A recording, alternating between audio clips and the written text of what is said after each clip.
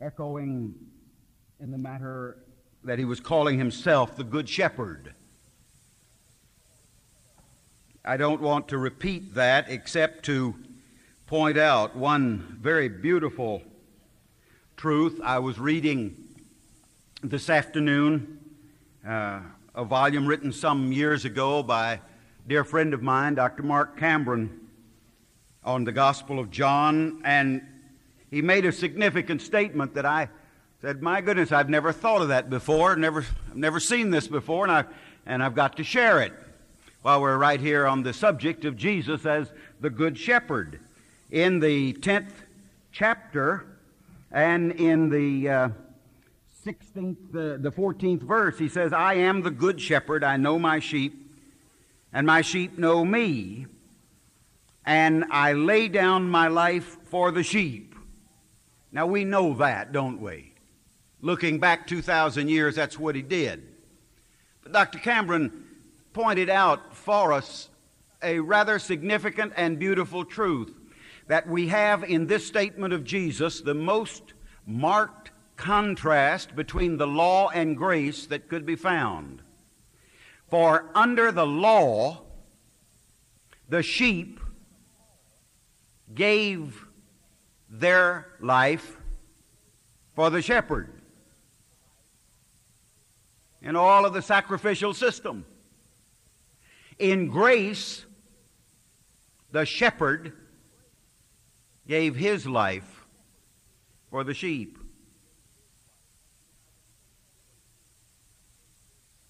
And I would just say in parentheses, for any pastor who might be struggling with the proper New Testament pastoral role, it is not the role of being a tyrant or a dictator or exercising all authority and having folks to come and bow down to you. But our role model is the Master who said, I, the Good Shepherd, will give my life for the sheep. I just wanted to throw that in before we got into tonight's study. All right. Now, let's look in that 10th chapter, very briefly, beginning at the 22nd verse. The 22nd through the 42nd verse is dealing with the unbelief of the Jews. It is around the episode of the Feast of the Dedication. Now, it says here, then came the Feast of Dedication at Jerusalem. It was winter, and Jesus was in the temple area walking in Solomon's colonnade. The Feast of Dedication, what was it? Indeed, what is it? For the Feast of Dedication is still observed by the Jews. You probably know it more readily by the term Hanukkah.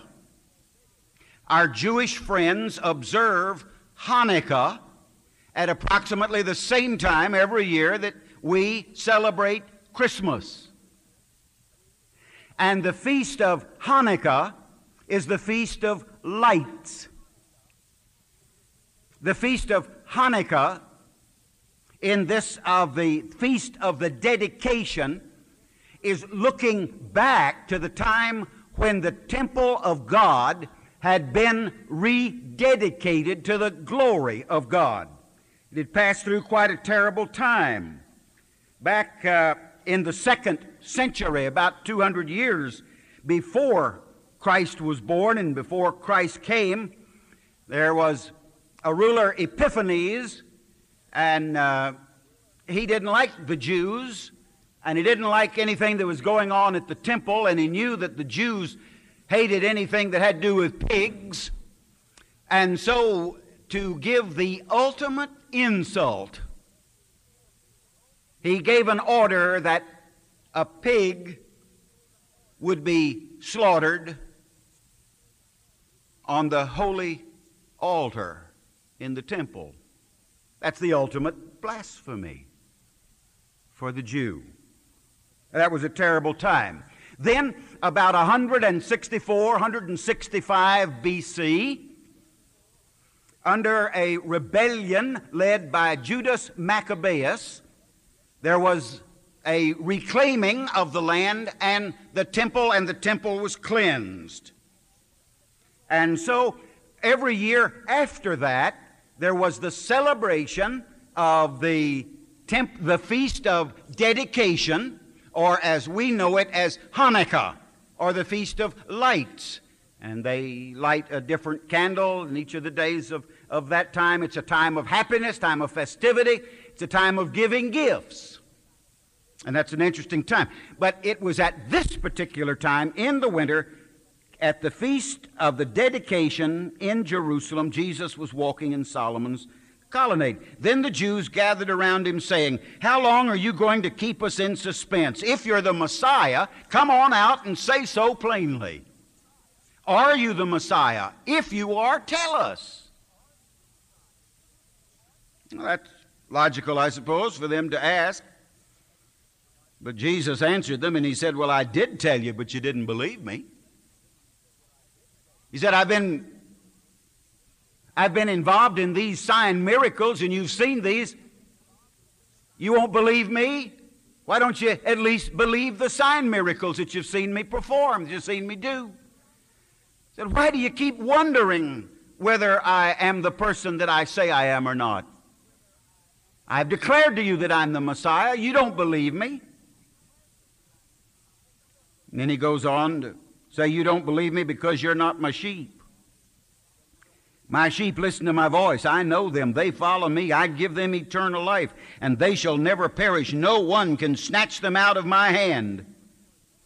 My Father who has given them to me is greater than all. No one can snatch them out of my Father's hand, for I and the Father are one. You ever have any doubts or wonder or question marks, and you just sort of hump your shoulders a little bit and say, well, I really don't know about this business of the security of the believer.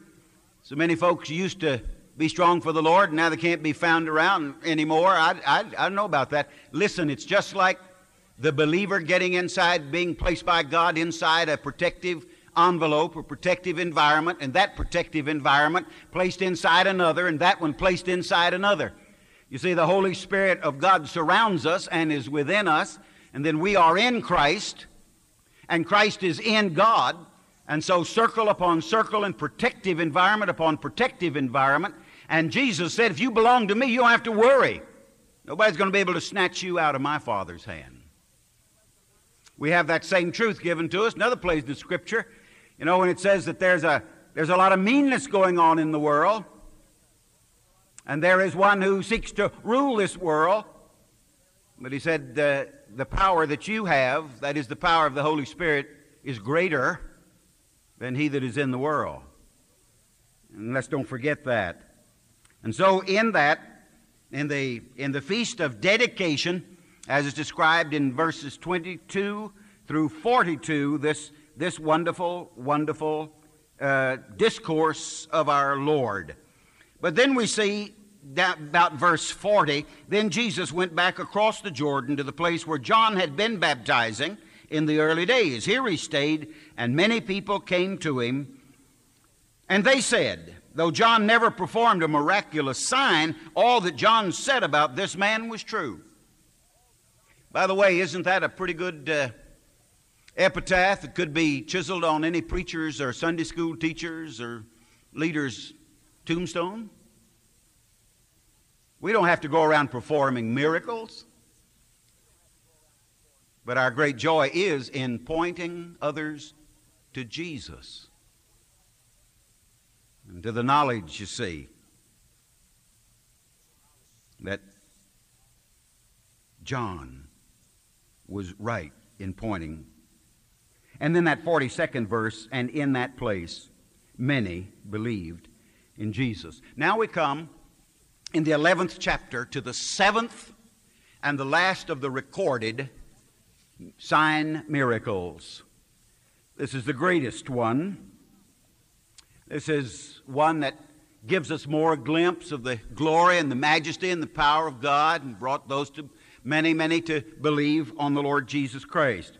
These 7 recorded sign miracles, please remember, they were not all the sign miracles that Jesus performed. We're told over and over again that he performed many of them. Said there weren't not enough books around to be able to record all of them. But here are the 7. And they have something each one to tell us, and this 7th one is absolutely magnificent. Now, just to the refreshing of your memory, as we think about these 7 sign miracles, as we come to the 7th tonight. The first one was when Jesus turned the water into wine. The second one was when he healed the royal official's son. The third one was when he healed the man who had been lame for 38 years. Then the fourth of the sign miracles was when he fed 5,000 plus folks. And then the 6th one was walking on the water. And the 7th was the healing of the man born blind. And now the 7th of the sign miracles is the raising of Lazarus. 11th chapter.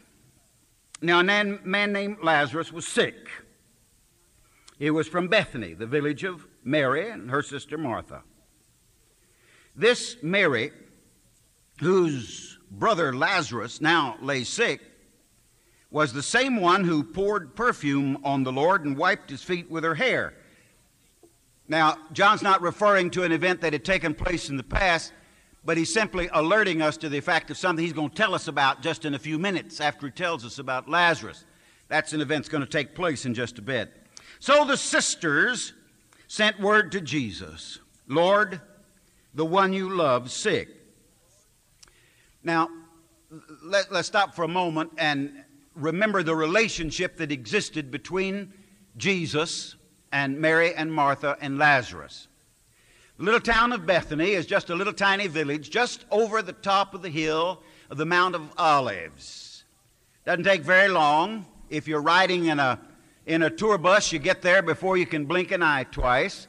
If you're driving your own automobile, you better be careful. Take you a little bit longer because you have to look in 17 directions at once, just like driving through a shopping mall parking lot. So Bethany wasn't very far away. In this particular household, there was a great deal of love. Mary, Martha, Lazarus. The kind of relationship existed between them and Jesus was just really tremendous. How do I know that? I know that because one day Jesus and his 12 disciples entered into Bethany, and Jesus said, "I'm hungry. Let's go on over to Mary and Martha's house."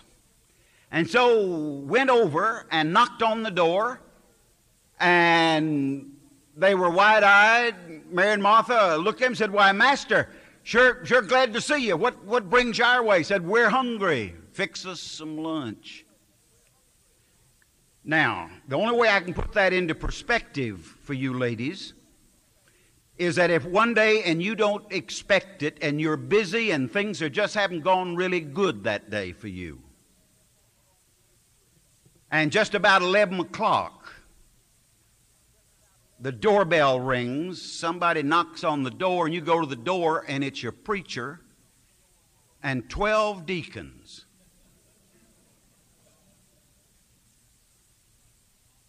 And the preacher says, "We've come for lunch." Now, anytime you have a tendency to get a little upset with Martha, wanting Mary to come on in and help her, you just put it in that perspective, see. So that was the kind of relationship that existed. Jesus felt free to do that. There was a love that existed between them. There was that sort of something that, well, Jesus felt comfortable there. Do you feel comfortable everywhere you go? Of course you don't. You feel comfortable in everybody's house you visit? Of course you don't. There are some places that you go, you can just sort of sit down, settle down deep in a good, comfortable chair and just kind of relax and feel at home. There are some places like that. And that was the situation there. Now, it was in that home, there in Bethany. This Mary, whose brother Lazarus now lay sick, was the same one who poured perfume. Well, I've said that. Now, so the sisters sent word over to Jesus, and the message that they sent was, Lord, the one you love's sick. That's always a distressing message. I had a notice of a telephone call early this morning that came late last night. And when I returned that call, I discovered that I suppose the dearest friend I have on the earth is sick and in the hospital. And my daughter wanted me to know about that. There's always concern when you get a message that something's happened to somebody you love, that you care about. And Mary knew, she got that word to Jesus that he'd just take care of things. When he heard this, Jesus said to those who had heard him get that message from Mary, this sickness will not end in death. No, it is for God's glory, so that God's Son may be glorified through it. Now, Jesus loved Martha and her sister and Lazarus, and yet when he heard that Lazarus was sick, he stayed where he was for 2 more days. Have you ever prayed to the Lord and somehow thought that the words were not getting any higher than the ceiling? That there was an urgent need and you laid it before the Lord and it just seemed like the Lord was deaf? Or the Lord had gone off somewhere and the Lord didn't care anymore? Jesus waited 2 days before he started out. Then he said to his disciples, all right, it's time to go. Let's go on back to Judea. But Rabbi, they said, a short while ago the Jews tried to stone you. Are you going to go back there? And Jesus answered, are there not 12 hours of daylight? A man who walks by day will not stumble, for he sees by this world's light. It is when he walks by night that he stumbles, for he has no light. And after he had said this, he went on to tell them, our friend Lazarus has fallen asleep, but I'm going to wake him up. His disciples replied, well, Lord, if he sleeps, he's going to get better. But Jesus had been speaking of his death, but his disciples thought he meant natural sleep. So then he told them plainly, Lazarus is dead. And for your sake, I'm glad that I was not there, so that you may believe. You see, Jesus was going to teach them a lesson they did not dream possible. Jesus was going to give a demonstration of power and glory, a sign miracle that would both amaze them and thrill them, but not for the sake of simply a public display of something that is wonderful and unusual, but rather the ultimate lesson of the power that he had.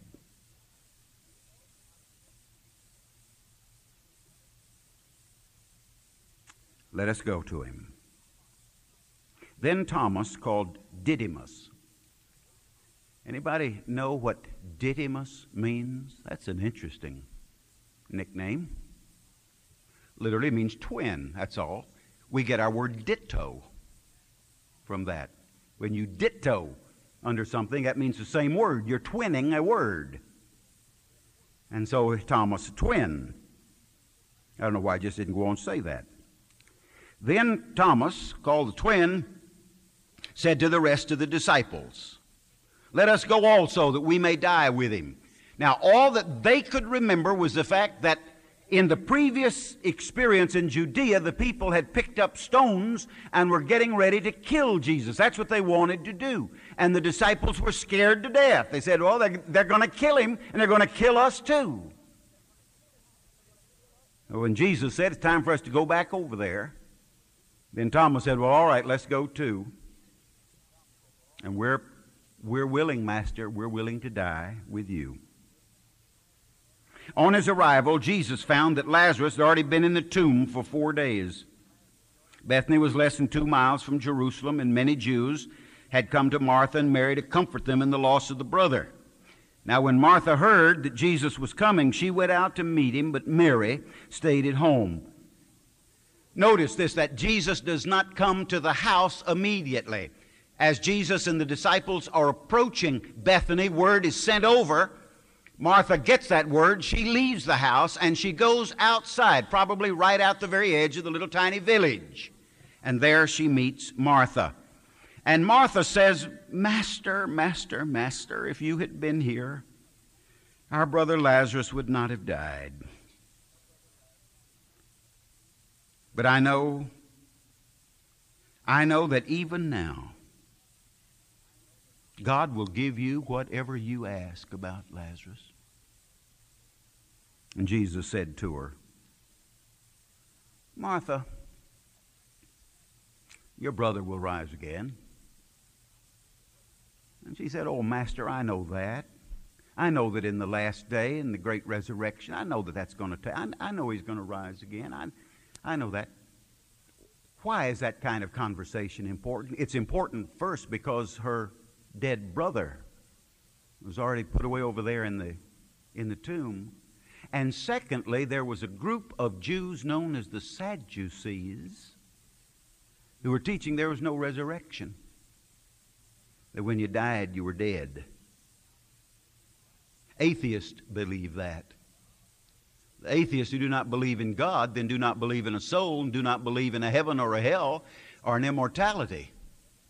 They simply believe that just like a dog or a cat or a bird, when you die, you're dead, period. And so the prevalent teaching of the Sadducees, and there were many Jews who did not believe in a resurrection. They didn't believe in an immortality. And so when Jesus said, your brother's going to rise again, she said, oh, I know that, as if to say, I'm not a Sadducee, Master. I know that when the big resurrection day comes, you know that he's going to do that at the last day. Jesus said to her, and here's where I hope you're an underliner, I am the resurrection and the life. He who believes in me will live, even though he dies, and whoever lives and believes in me will never die. Martha, do you believe this? If you go to the little village of Bethany today, there's a little tiny building there called a tomb. A little church built over the sign, little shrine, round with a little dome on it, and inscribed in gold letters, at least the last time I saw it was gold, the words of Jesus, I am the resurrection and the life. And Martha said, yes, Lord, I believe that you are the Messiah, the Son of God, who was to come into the world. And after she had said this, she hurried back to the house. Jesus tarried there on the edge of the little town. She hurried back and she told Martha. And she said, Martha? Martha. Mary. Mary, the teacher's here. And he's asking for you. And when Mary heard this, she got up quickly and went to him.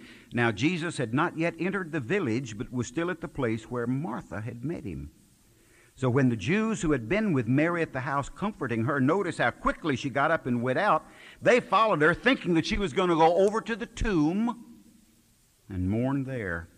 And when Mary reached the place where Jesus was, she saw him, she fell at his feet, and notice she said exactly the same thing Martha had said to him.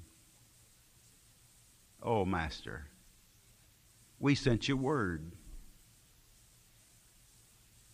If you had been here, our brother wouldn't have died." And when Jesus saw her weeping, and the Jews who had come along with her also weeping, he was deeply moved. In his spirit, and he was troubled. "Where have you laid him?" he asked. "Come and see, Lord." And Jesus wept. Then the Jews said, "Look how he loved him." But some of them, standing off on the edge of the crowd, they're always the murmurers. Could not he who opened the eyes of the blind man have kept this man from dying? You see the criticism that was hurled at him. And then Jesus goes to the tomb, and he says to them, "Take away the stone." Martha protests. She said, "Oh, Master, let's don't take away the stone." Said, "He's been in there 4 days." Now, the Jews did not embalm like the Egyptians. The Orthodox Jew of today practices exactly the same thing. The rabbi comes, the body is washed with a mixture of vinegar and eggs, wrapped, placed in a very simple wooden box without any metal, and then buried, if possible, by sundown of the same day that death occurs. Because from dust we have come, and to dust we shall return, and therefore nothing should be done to slow down the process. And so, 4 days, the body in its decay would give off a very offensive odor. "He's been there 4 days, Master." Then Jesus said, "Did I not tell you that if you believed, you would see the glory of God?" And so they took away the stone. Then Jesus looked up and he said, "Father, I thank you that you have heard me. I know that you always hear me, but I say this for the benefit of the people who are here, that they may believe that you sent me." And then, after he had said this, Jesus called out in a loud voice. Now, if you've got a weak heart, just protect it for a minute. Jesus said, "Lazarus! Lazarus! Lazarus! Come out!"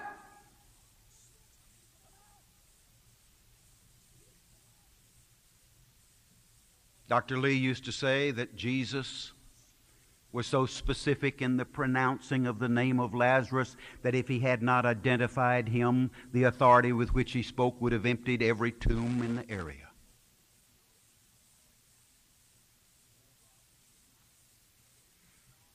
And the people in amazement watched.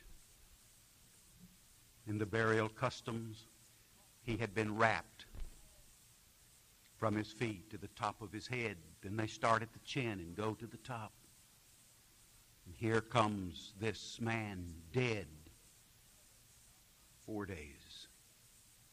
And he hobbles forth with those white bands wrapped about him. And he hobbles forth. And they began to cut away the white wrappings. And it's Lazarus. And the dead man came out, his hands and his feet wrapped with strips of linen and a cloth around his face. And then Jesus said to them, "Take off the grave clothes and let him go." Therefore, many of the Jews who had come to visit Mary and had seen what Jesus did put their faith in him. Remember, we've said that in every one of the sign miracles, 2 things. The glory of Jesus would be spotlighted, and it would result in many believing. But a third consequence in every one of the sign miracles was that there would also be opposition to him that would come about because of it. But some of them went to the Pharisees and told them what Jesus had done. Then the chief priest and the Pharisees called a meeting of the Sanhedrin, and they fussed among themselves, and they say, what in the world are we accomplishing? Here this man is performing many miraculous signs. If we let him go on like this, everybody's going to believe in him. The Romans will come and take away our place in our nation. And one of them, named Caiaphas, who was a high priest that year, spoke up. He said, you don't know anything at all.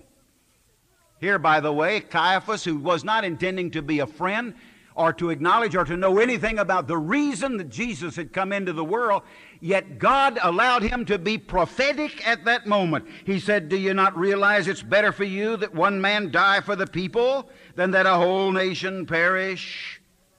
Now, he did not say this on his own, but as high priest that year, he prophesied that Jesus would die for the Jewish nation. He did not understand the full import of what he said, but he spoke the word of God in that instance. And not only for that nation, but also for the scattered children of God, to bring them together and to make them one. Isn't that exactly the reason Jesus was going to die? They were plotting his death because they hated him. But here the high priest that year spelled it all out in crystal clear terms. That one man is going to die for the whole nation. Even the enemies unknowingly give testimony. 53rd verse, from that day on they plotted to take his life. Therefore Jesus no longer moved about publicly among the Jews. Instead he withdrew to a region near the desert, to a village called Ephraim, where he stayed with his disciples. Now we come to the 12th chapter. In that wonderful 12th chapter, we have the account of Mary who anoints Jesus. Here, 6 days before the Passover, Jesus arrived at Bethany, where Lazarus lived, whom Jesus had raised from the dead. Here a dinner was given in Jesus' honor. Martha served, while Lazarus was among those reclining at the table with him. That's an interesting guest list, isn't it? Of course, that's where he was. He was back at Lazarus' home. But here was the man who had been dead for 4 days, and now he's there at the table with the Lord. And Jesus is there. We find that there are some curiosity seekers. There are always people who want to buy a ticket to a freak show, and they figured Lazarus was a freak. Been dead 4 days. Nobody had ever been anything like that. They wanted to see this man. So a lot of them were looking in the windows and peering in the doors, and they wanted to get a look at Lazarus. And by the way, you find later on that one dying of Lazarus was not enough for the authorities. Wanted to kill him again. You see, they wanted to get rid of him once again, because walking around Lazarus was a living testimony of the power of the Messiah of Jesus Christ. Now Lazarus was among those reclining at table. Mary took about a pint of pure nard, an expensive perfume. There are some who say that the value of that represented about a full year's earning of an average worker. Now that's a whole heap of sacrifice. 1 year of work. And she took the ointment and she rubbed it on his feet, and she took the long, beautiful strands of the hair of her head, and bending down close, she wiped the feet of the Master with her hair. And the fragrance, the house was filled with the fragrance of the perfume. Isn't that a beautiful picture? But there's always somebody around who's going to fuss. Doesn't make any difference how wonderful. Doesn't make any difference how exciting or how thrilling the event. There's always somebody in the crowd who wants to fuss. You read over there in one of the other Gospels the account of the healing of the paralytic. Those 4 men brought that paralytic to Jesus. They couldn't get to the house because of the press of the people.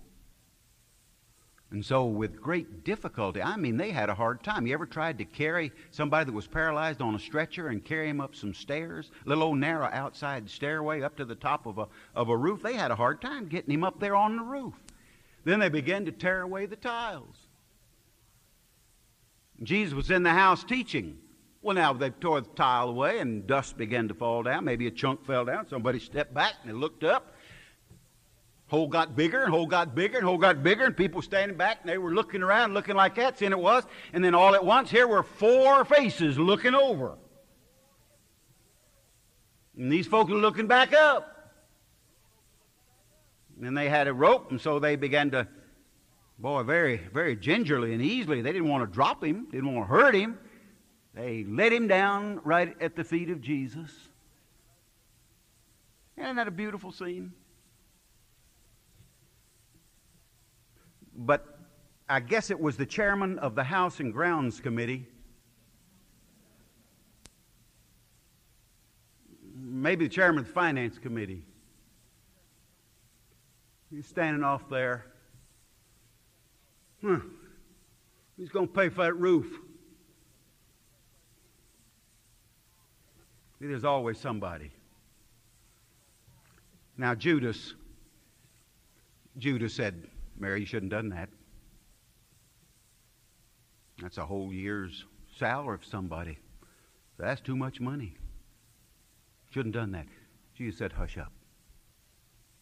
Said she knew exactly what she was doing. She was anointing my body for my burial.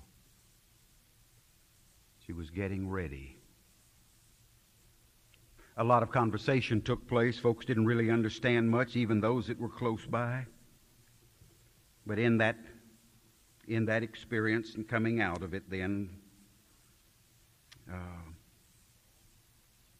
Jesus was indeed anointed for his burial.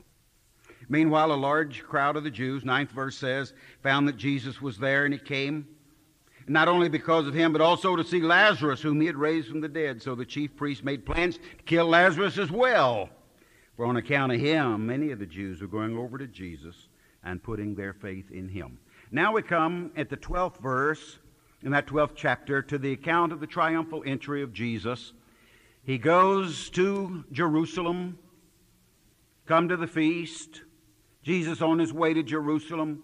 They take the palm branches and they go out to meet him. Hosanna. Do you know what Hosanna means? Literally, it's save. Save. Save. And the same ones who threw the palm branches out for him and were shouting their praise to him were the same ones just a few hours later crying out toward Pilate and said, crucify him! Kill him! How quickly the crowd can turn. All right, let's look at 20th verse. The episode beginning at the 20th verse where Jesus predicts his death is extremely important. Remember, I have said on any number of occasions where Jesus was encouraged to do something or to go in a certain direction, he said, no, my hour has not yet come. Remember that? My hour has not yet come. But now, in the 12th chapter and the 20th verse, read this. Now there were some Greeks among those who went up to worship at the feast. They came to Philip, who was from Bethsaida in Galilee, with a request. Sir, they said, we sure would like to see Jesus. So Philip went to tell Andrew, and Andrew and Philip in turn told Jesus. 23rd verse declares, Jesus replied, the hour has come for the Son of Man to be glorified. I don't know all that says to you, but I would like to interpret it this way. That the hour came when the non-Jew, when the Greeks came and asked to see him. And Jesus said, my hour has come. For I came not only for the Jew, but I have come for all men, for the Greeks, for the barbarians, for the aliens, for those of distant lands and different language. Jesus said, I have come that all men everywhere might have life in me. It was when the Greeks, they were the proselytes, they had forsaken their old religions and believed in the one true God and had come to the Passover feast. They had made the pilgrimage. No doubt it was the highlight of their life. They had made a pilgrimage to Jerusalem at Passover time. And they heard about Jesus, and they said, we must see Him. And Jesus chose that moment to say, my hour has come, the hour for the Son of Man to be glorified. Now, we come into the final discourses of Jesus. Last sayings are always so important. Modern medicine is a wonderful thing. There are many almost miracles that are performed almost daily in terms of modern medicine.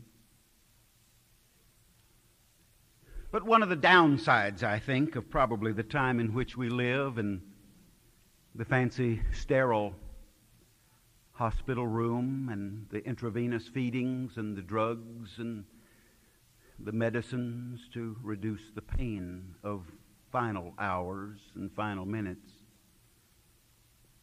is that a great deal of the final conversations that we used to have with our loved ones don't take place anymore. But those final conversations, when we're with the people that we love and we know somehow, some way that this just may be the last time we're going to get to talk to them, those last words are important to us. And if we can gather up the courage to talk about some things, it can be some of the sweetest moments of existence. Those last conversations with people we love. And chapters 13 through 17 deal with these final conversations of the Master. In the 13th chapter, in the first 17 verses, we have the account of Jesus washing the disciples' feet. This is not the Passover meal, where it says it's before the Passover feast. The practice of any good host was to wash the feet of the guest who had come, because the sandals and the feet were dirty, and it was a way to refresh them before they would recline at table. That had not been done in this instance, and so Jesus takes the basin and he takes the towel and he goes and starts washing the feet of the disciples. And old Peter says, not me, Lord. You're not going to wash my feet. Jesus said, if I don't wash you, we don't have anything together. We don't have anything in common. You don't have any relationship to me. Well, he said, if that's the way it is, then don't just wash my feet, wash me all over. That's what he's saying. Just wash my hands and my face and my neck and give me a good scrubbing, Master. And Jesus went on to say, now, this is the way I want you to be with the people. I want you to be a servant. And the greatest thing you can be, he said, is a servant. And we have that experience. In verses 21 through 30, we have this account of the talking about the betrayal. Jesus is troubled. He alerted Judas, but somehow not the other disciples. In that, around the 21st verse there, here was Jesus expressing the fact that there was the wounds that had come to him because of what Judas was going to do. Then in the 13th chapter, the 31st verse, we have Jesus telling Peter that he's going to deny him 3 times. Well, he does that. Peter doesn't think he's going to do it, but he does. Do you suppose that when we come over to the close of John's Gospel that we'll look at in the morning, when Jesus asked Peter not one time, not two times, but three times, do you love me? Don't you suppose that has some relationship to the three times that Peter denied him? He didn't deny that he was the Messiah. He simply denied that he knew him. And then in that 13th chapter and the 34th verse, after telling them, children, I'm not going to be with you but just a little bit longer. The 34th verse, he says, a new command I give you. Love one another. As I have loved you, so you must love one another. By this all men will know that you're one of my disciples, if you love one another. And I put 3 stars and circled them in the margin by that. I say with a heart that is heavy for a people that I love and have given